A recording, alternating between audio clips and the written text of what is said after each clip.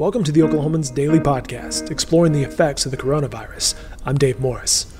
On Thursday, the Oklahoma State Health Department received 10,000 kits capable of rendering results for COVID-19. The delivery arrived during a critical window, as the number of Oklahomans testing positive for the virus has increased.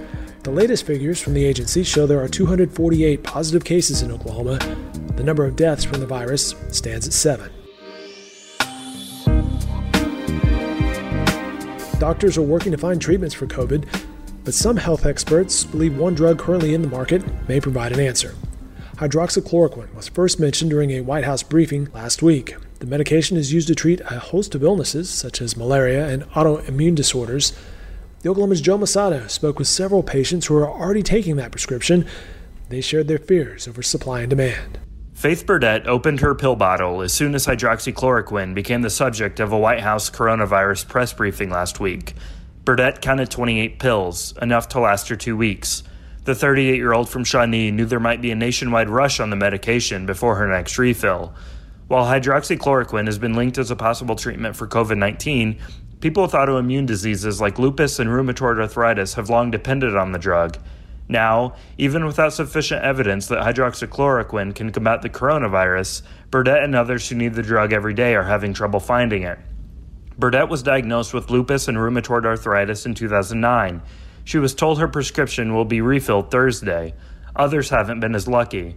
From what I've seen posted on Facebook, there's been a concern about supply not being there, Burdett said. I've also seen people post that they've gone to get their prescription and then not be able to get it because they're out.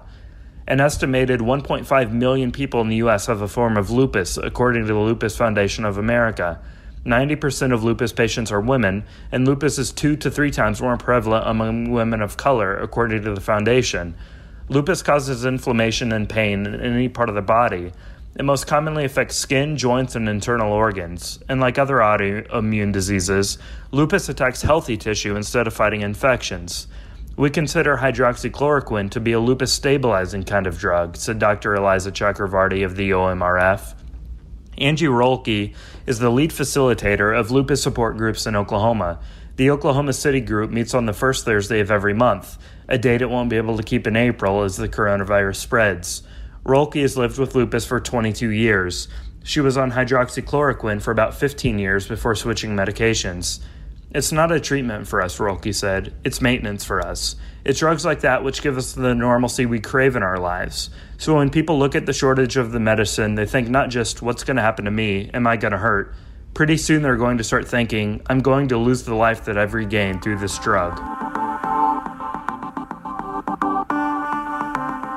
As the new coronavirus continues to spread, those associated with the census are hoping the shortfall of a decade ago is not repeated. Human interaction is limited, with door-to-door counters not being used until at least late May. Luckily, the census is available online, and that means the state can track participation. But as our Jacob Unruh reports, so far the participation numbers are low. I'm sure you've seen the mailers telling you to fill out your census. It's been on Facebook, it's been on Instagram, it's been all over Twitter with various articles. That is that time of the year. The census is back for the first time since 2010. It also has a new addition, online availability. To fill it out, it takes 5 to 10 minutes. It's this great thing. And when you look at Oklahoma's numbers, Oklahoma is again lagging. 10 years ago, Oklahoma's numbers fell short of the count. It cost almost $1.8 billion in funding for the next decade. Now, Oklahoma's still 19% behind the national average early, even with the online edition, which is why when I spoke with Chad Billingsley, the Vice President of External Affairs at the Oklahoma Center for Nonprofits, he emphasized how important this is for the state to start filling out the census and getting it done because the funding, it goes to all kinds of things, including nonprofit organizations, which is something he's heavily involved in. This is a huge, huge thing. And he talked about how they're not going to have the door-to-door aspect, it looks like, for a little while right now with the spread of the coronavirus. That's a big thing. It helped people before. It wasn't always the most effective way, but it's worked in the past at times when they need it. So now they're hoping the online push could be more and more effective. There's a committee task force in every county in the state right now aiming to push this further and further. The dates have been extended to August 14th.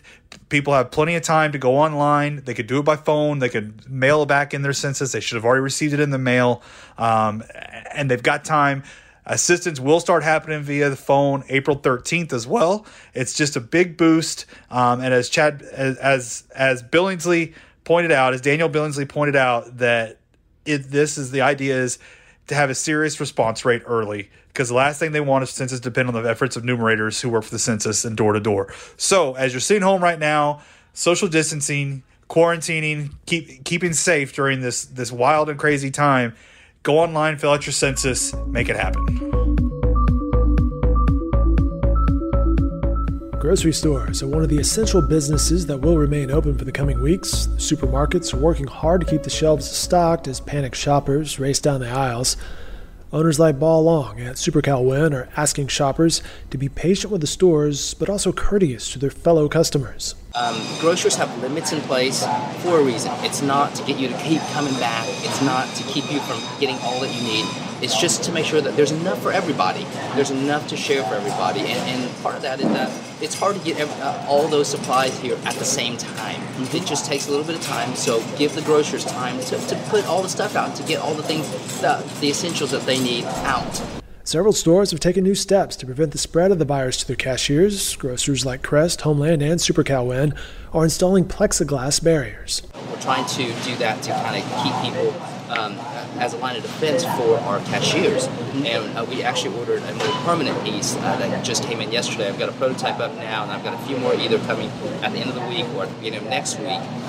But it's a thicker, a beefier version of that sneeze guard. And so that keeps a barrier between the customer and our cashiers to kind of protect our frontline staff from all the germs that are out there. And then finally, the last thing that we've done is that we've added little vinyl cutouts to kind of show people that we to social distance themselves, to show them that this is what 6 feet looks like. Meanwhile, restaurants are struggling to find a path in this new era. A number of local restaurants started offering carryout, delivery, and even groceries as residents were asked to stay home and dining rooms closed. I spoke with the food dude, Dave Cathy, this morning about the state of the industry. We already were in a position where restaurants had not stopped closing from the beginning of the year. Usually every year at the beginning of the year you have some closings that last a couple of weeks, maybe through the end of January, but by Valentine's Day, everybody's kind of back up and running. But this year it blew right through Valentine's Day, and all the way through the end of February there were still restaurants closing. And now you throw this on top of it. So this is just going to speed up the demise of some places that were already out of date or weren't working or something operationally was wrong. And so coming back, it is only going to be the very fit and the very lean that are going to be able to really thrive. Let's face it, we're going to be facing sort of a new economy going forward. And so when this is all said and done, the way restaurants operate going forward may be completely changed by this disruption. All right, that'll do it for today. Be sure to go online, oklahoman.com/subscribe to check out our digital products. You can also follow us on various social media channels and sign up for free email newsletters. For the Oklahoman, I'm Dave Morris. Stay safe.